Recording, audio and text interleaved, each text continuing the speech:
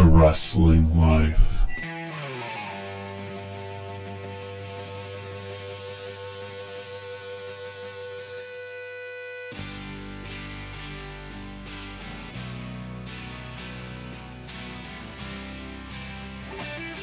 Hey everybody, it's The Wrestling Life. It's episode 246. It's September 17th, 2020. I'm Ethan. Hello, Ethan. It is your girl, the legit boss, Sasha Banks. And I'm Liam. Liam, we have so much to discuss this week. And as always, so many things we can't talk about right here on the first and only wrestling podcast. That's right. Even more so than usual, this is just going to be a free-flowing discussion that occasionally touches on mature subjects. I don't know what our schedule for doing this podcast is going to be over the next month, as G1 ruins my life. So we decided we should get this one in today. I guess you want to touch on G1 real quick. A block looks real good. B block looks real bad. Yeah, I mean, all things considered, I guess that's we're getting some foreigners in there, which I didn't know if that was going to be able to happen this year, so that's exciting. Yeah, they got Jay White in, they got Will Ospreay in, Jeff Cobb, the 300-pound guy that can do a standing moonsault and all kinds of every suplex you could possibly imagine, and yet is the most boring wrestler to me. Yeah, imagine being a guy that talented, and you're like, yeah, he's about a 6 out of 10. It's true. Remember when he did a one-off for AEW? Yeah, he sure did, and then just kind of went on living his life. Yeah, it's a weird dude. Weird dude. Remember when, of all people, Michael Elgin tried to shame him for not washing his gear? Yes, I do remember that. I think much as I tried to put everything involving Michael Elgin out of my brain forever, unfortunately, yes, I do remember during one of Michael Elgin's many scandals in wrestling over the past few years, that it came out that he was complaining to someone in DMs that got leaked that Jeff Cobb was mean and didn't like to hang out with him outside of the ring, and also his gear smelled bad. Yes. Remember when Michael Elgin, who had not played baseball since junior college, said he was going to quit Ring of Honor and go play professional baseball? Sure do. And he worked himself into a shoot, and they just all right, you're actually fired. Yeah, he's a special guy. He's real dumb. Speaking of real dumb, Will Ospreay's in the G1. Yeah, he sure is. That's a weird one, because obviously there seems to be some evidence that he's not a good person, but nothing he did was illegal, so I'm not advocating that the man should never work again, but it's going to be a little weird.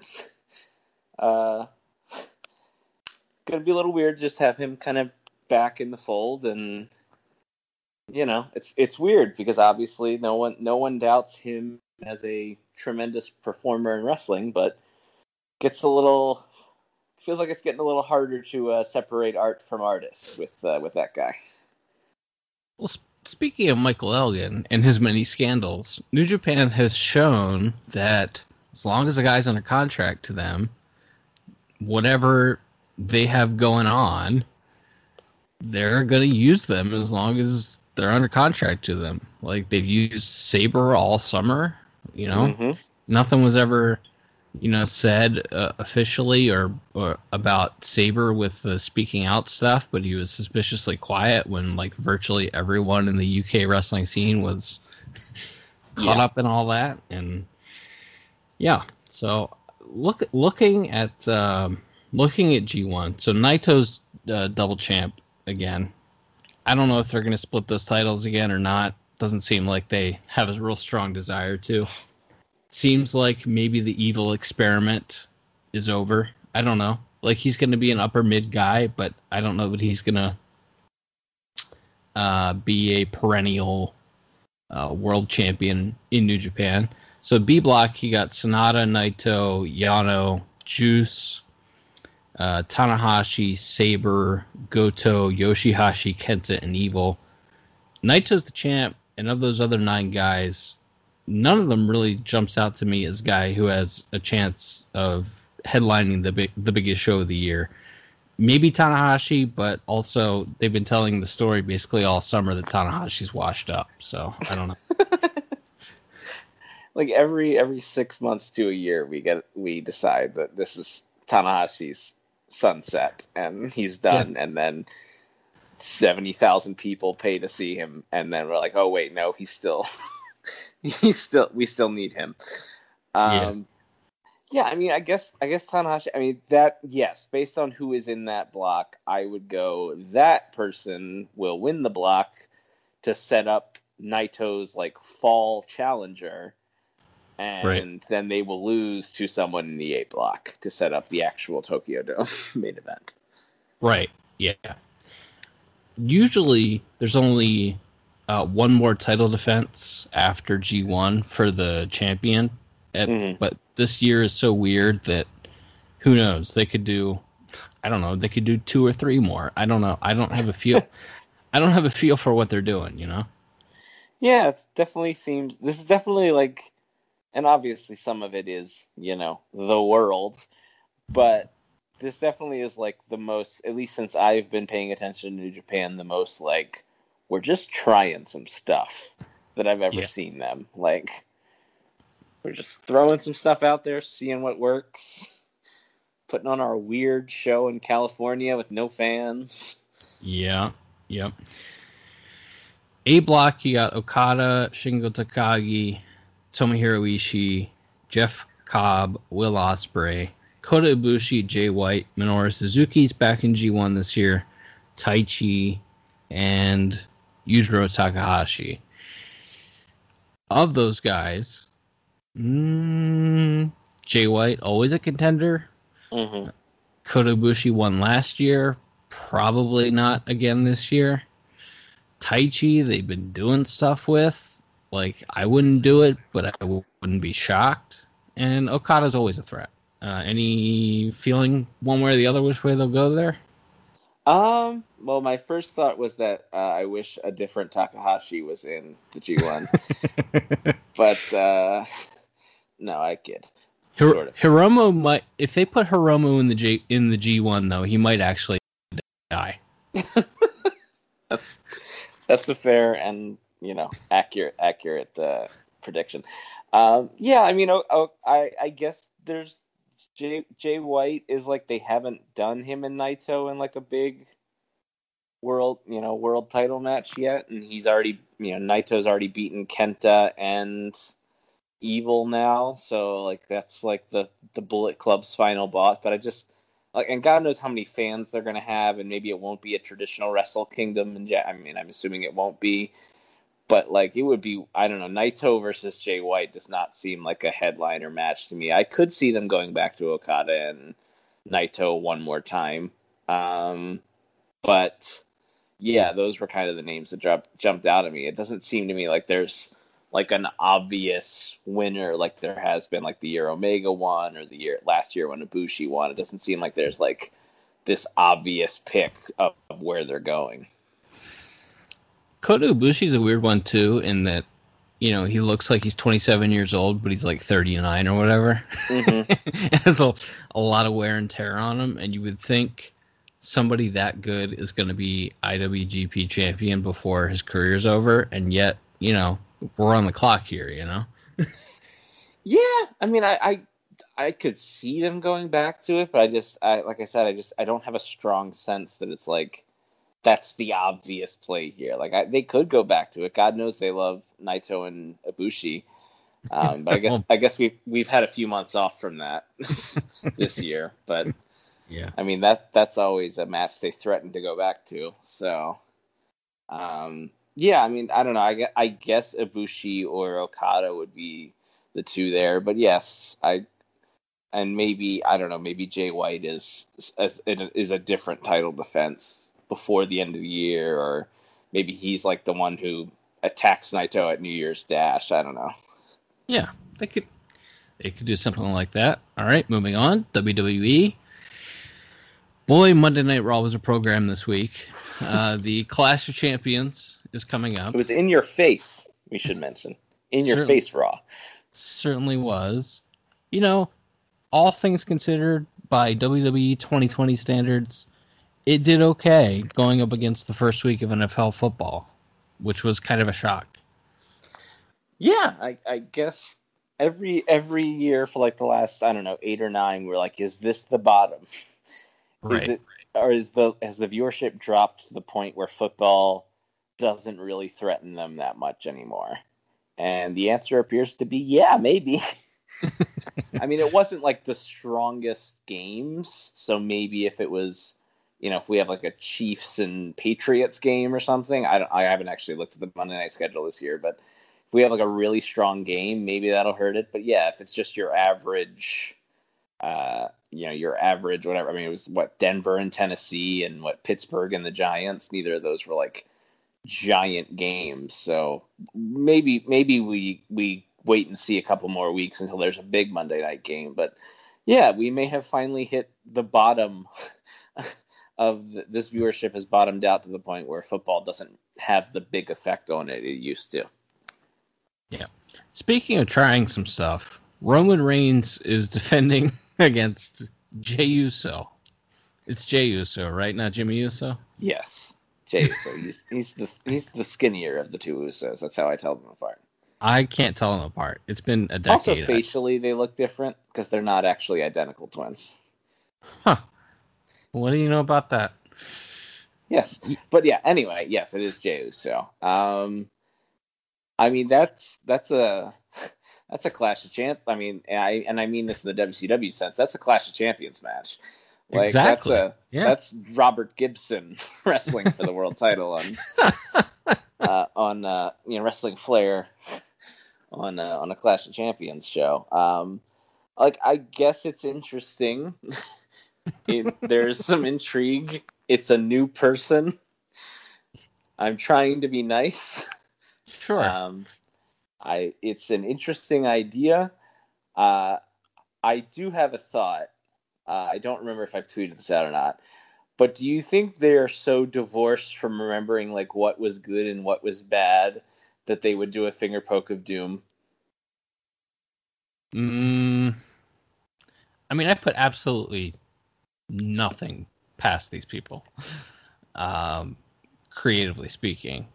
But no, I think they'll do a real match. Okay. I mean, I don't think like a Roman I think Roman and Paul is an act. I don't think you need to throw anybody else in there. But I don't know.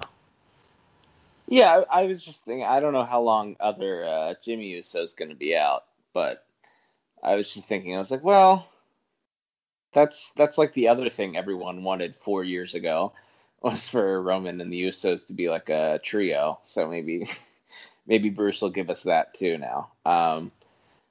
It's not a terrible idea. I mean, I don't hate the idea. I hate the idea of getting to it via a finger poke of doom, but I don't hate the idea necessarily of them as a trio. I would like to see the Paul and Roman act get some legs under it before they start adding to it. I think that's fair. I think it's an interesting act. They've obviously played on the fact that Paul once managed Rikishi under a different name. Was it a version of the Wild Samoans? Who was it? Dude, I couldn't tell you. Did he manage the Samoan SWAT team? Samoan SWAT. I think you're right. Yeah, but one of Rikishi's former lives before he was Rikishi, Paul was his manager in a tag team. So they have played on that with the Usos and with Roman, the idea that he knows their family so well. So yeah, it's interesting. I mean, it's weird when you have like AJ Styles and actually they don't have that many people that I want to see them wrestle. Chad Gable. Like if you just wanted to give like a random so and so a title match for Roman to beat soundly. Like, you could have given that to Gable, because then you get to pretend you did something with him for a month. Right. Or one of those guys, Cesaro. Like, I feel like that's what those guys are made for. If you need someone to just beat soundly on a show, that's what like guys at that level are for in WWE. But yeah, I guess Jey Uso, arguably is a more interesting version of that, because even though no one in the world believes he would win, he does have, not only is he related to Roman, but also has history with Paul. So I don't know. I guess that's arguably a slightly more interesting version of the tomato can challenger for the badass world champion. Sure.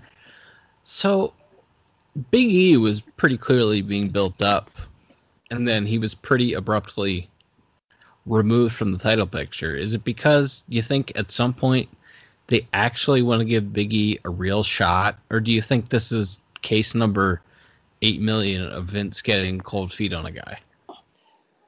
Nearly impossible to say.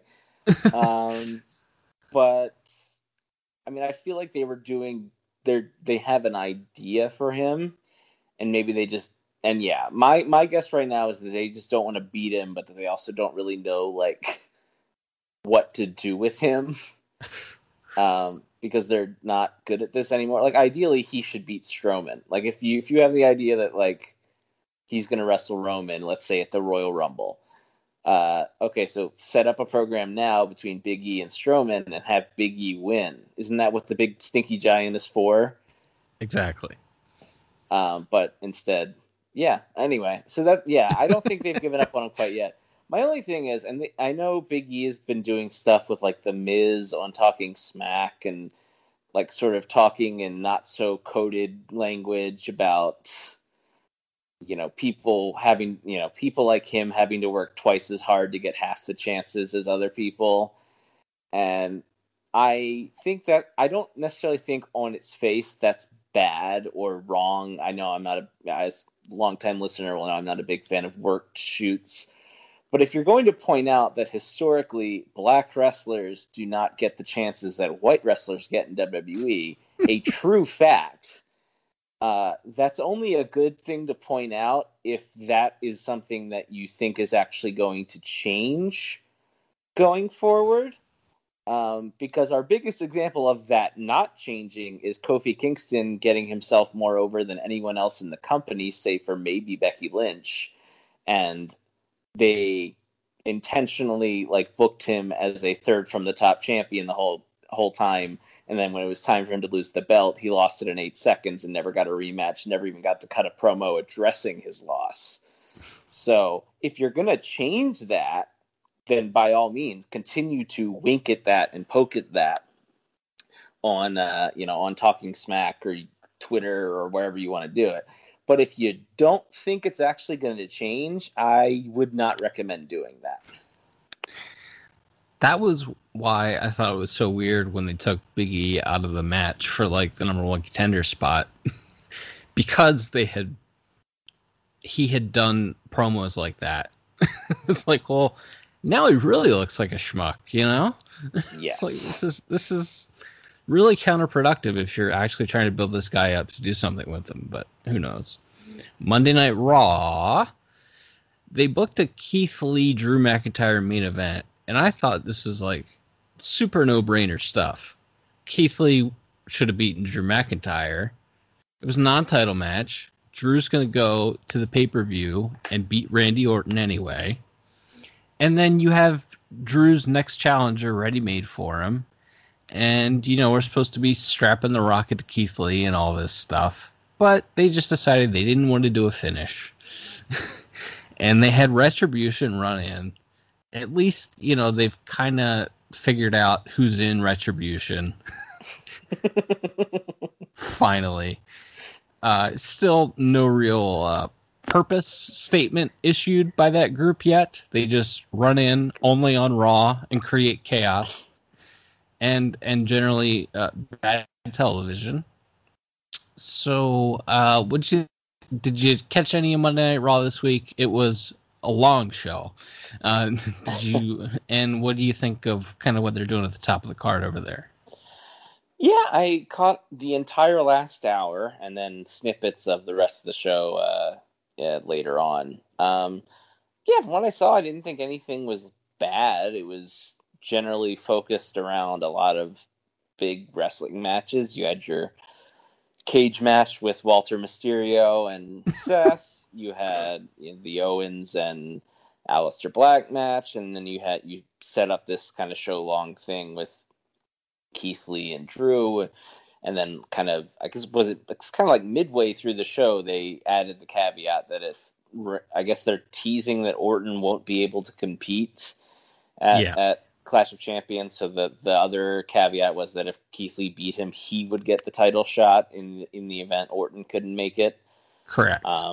So that, I guess that added to it. I mean, it kept me tuned in. I mean, I had based on my having watched more than one episode of Monday Night Raw, I kind of had a guess where the finish was going, but I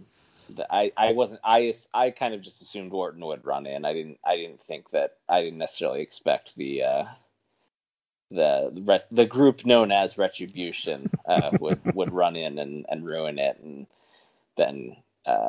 then the Hurt Business, who I guess they have such strong brand loyalty that they came out to defend the honor of Raw from Retribution, and then it was a good visual then with Keith Lee and Drew hitting the big man dives on everybody and continuing the stare down. So based on that, though, it's okay to not do a finish now if you're gonna do a finish next week or at the pay-per-view.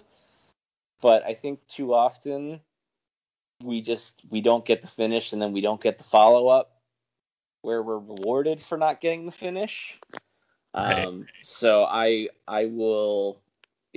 am not excited to necessarily or really jazzed, feeling like, oh man, I gotta tune in to see what happens on Raw next week, because I don't really have confidence that I'll get the ending to what I was enjoying and watching last week.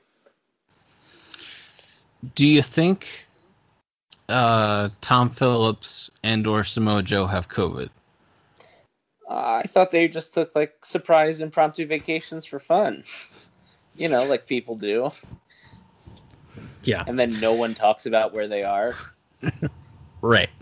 Yeah, I tuned into Raw, and Dolph Ziggler was on commentary, and after I threw a hissy fit, it's like, I wonder if Joe has COVID.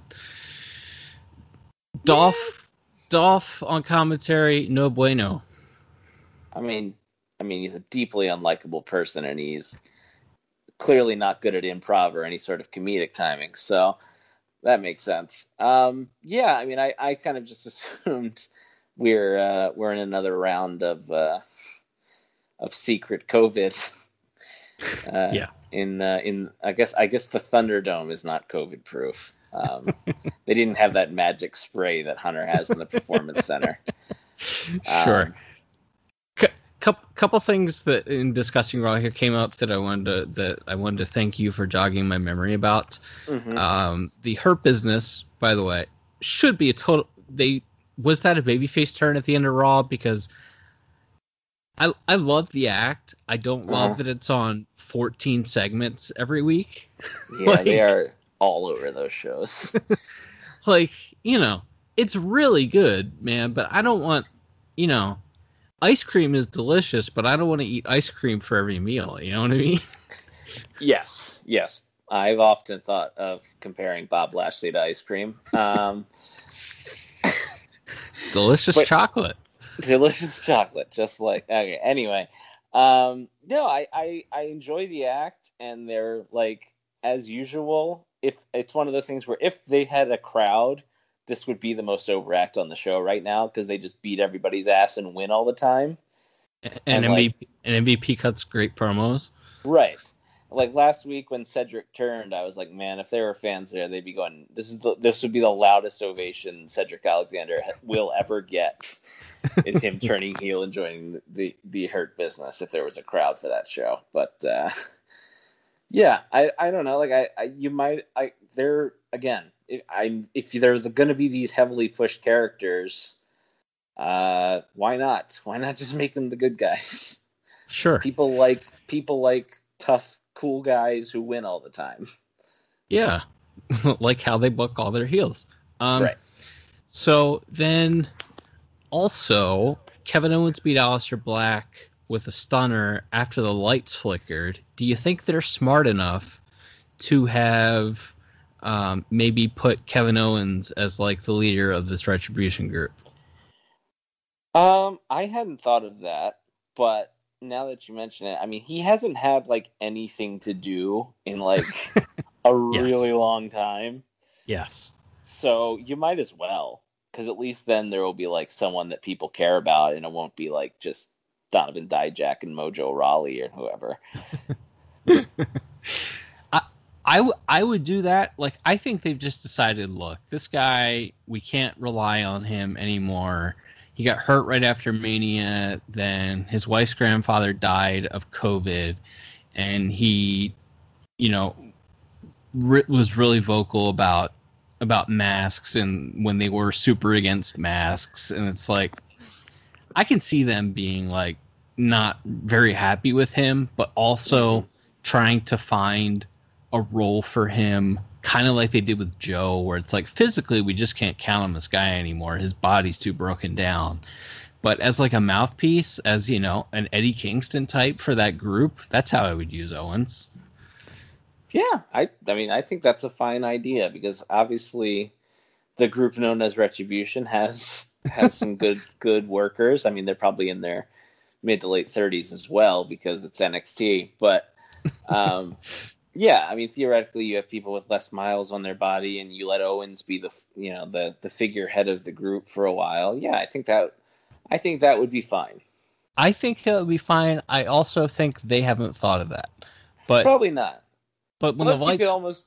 Oh, sorry. Go ahead. No, I was just gonna say. So the lights flickering and leading to him beating Aleister Black is one of two things. Either he's in Retribution, or they just found another way to not book a finish. Yes. I mean, that could even lead, if you wanted to get really creative, that's almost like a double turn thing, right? Where Aleister Black snapped and turned on Owens, and then it turns out it's because he actually knows that he's, or suspects that he's in Retribution. And that's based. Okay, now I'm basically booking where Sting and Kevin Nash knew that Hogan was a heel in TNA 10 years ago. I think that's where I'm getting that idea. Oh, and the Pope knew, because he and Kevin Nash were both sleeping with Brooke Tessmacher. That was that was that storyline. But anyway, yeah, that's my thought process. You could even you could go that direction, and you could fix whatever you've done with Aleister Black by saying that he's not crazy. He's actually just been on to Owens this whole time. Right. Aleister Black's wife, Selena Vega, who was a great manager and a terrible wrestler, is now the number one contender for Asuka's title. Sure. Like, they have like 80% of the greatest women's wrestlers in the world under contract to them in one form or another. Why do we have to have Zelina Vega wrestle? Well, I mean, we need, Uncle Paul's Vanity Project needs EO and needs Rhea and all those other girls. Like, they have to be in NXT, because if they aren't, I mean, they might only get 710,000 viewers instead of 730. So that can't happen.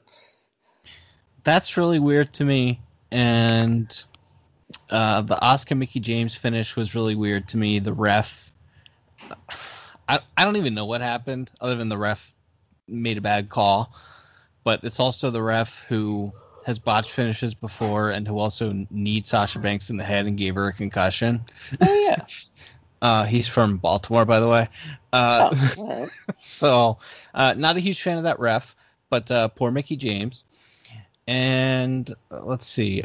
Bayley and Sasha, I think, are going to Hell in a Cell, which the match will be good if they ever pull the trigger on getting to the match. Sure.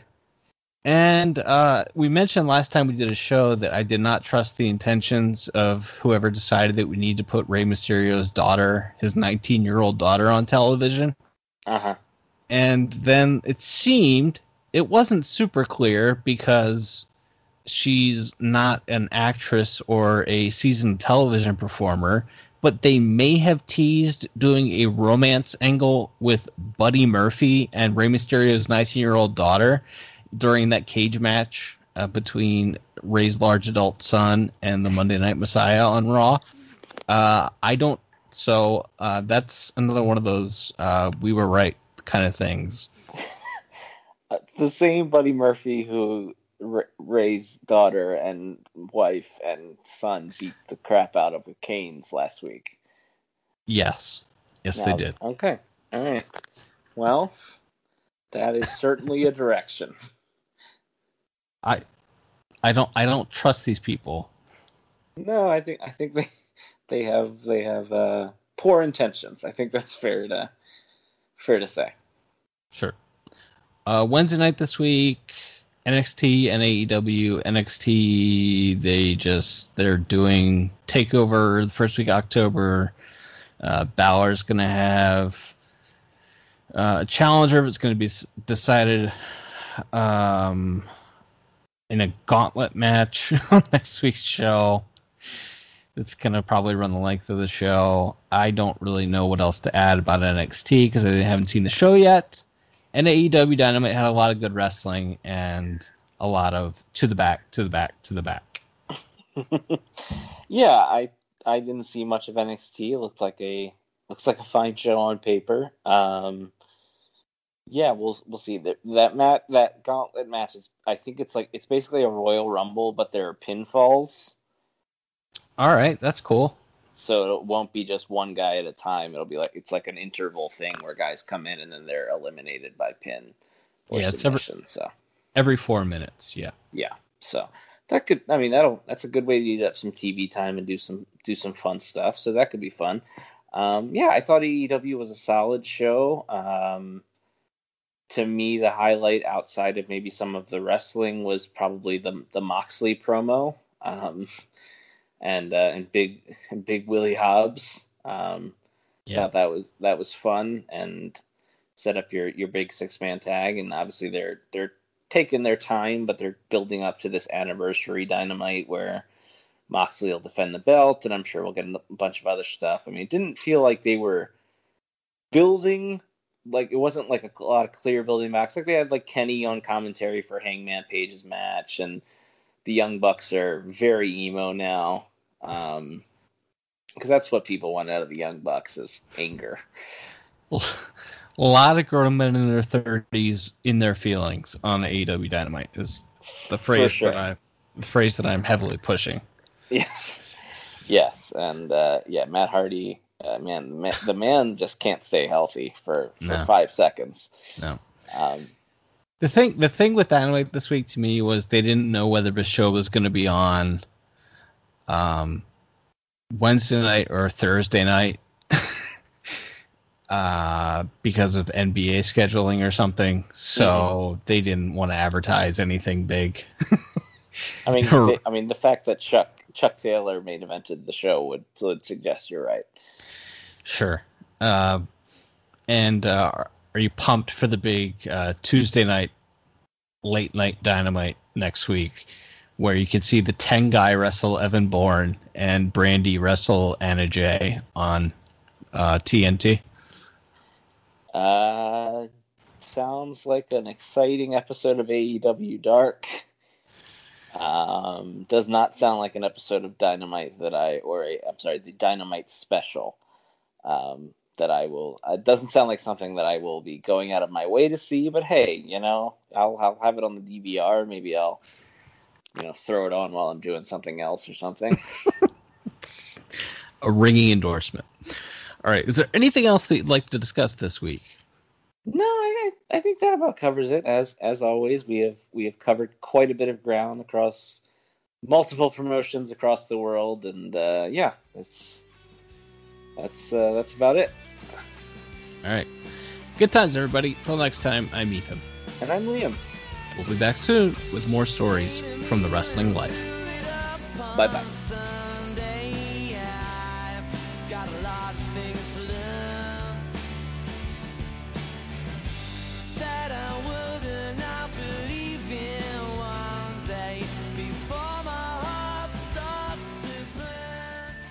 Thanks for listening. Don't forget to leave us a 5-star review on Apple Podcasts. Now, here are this week's bonus features.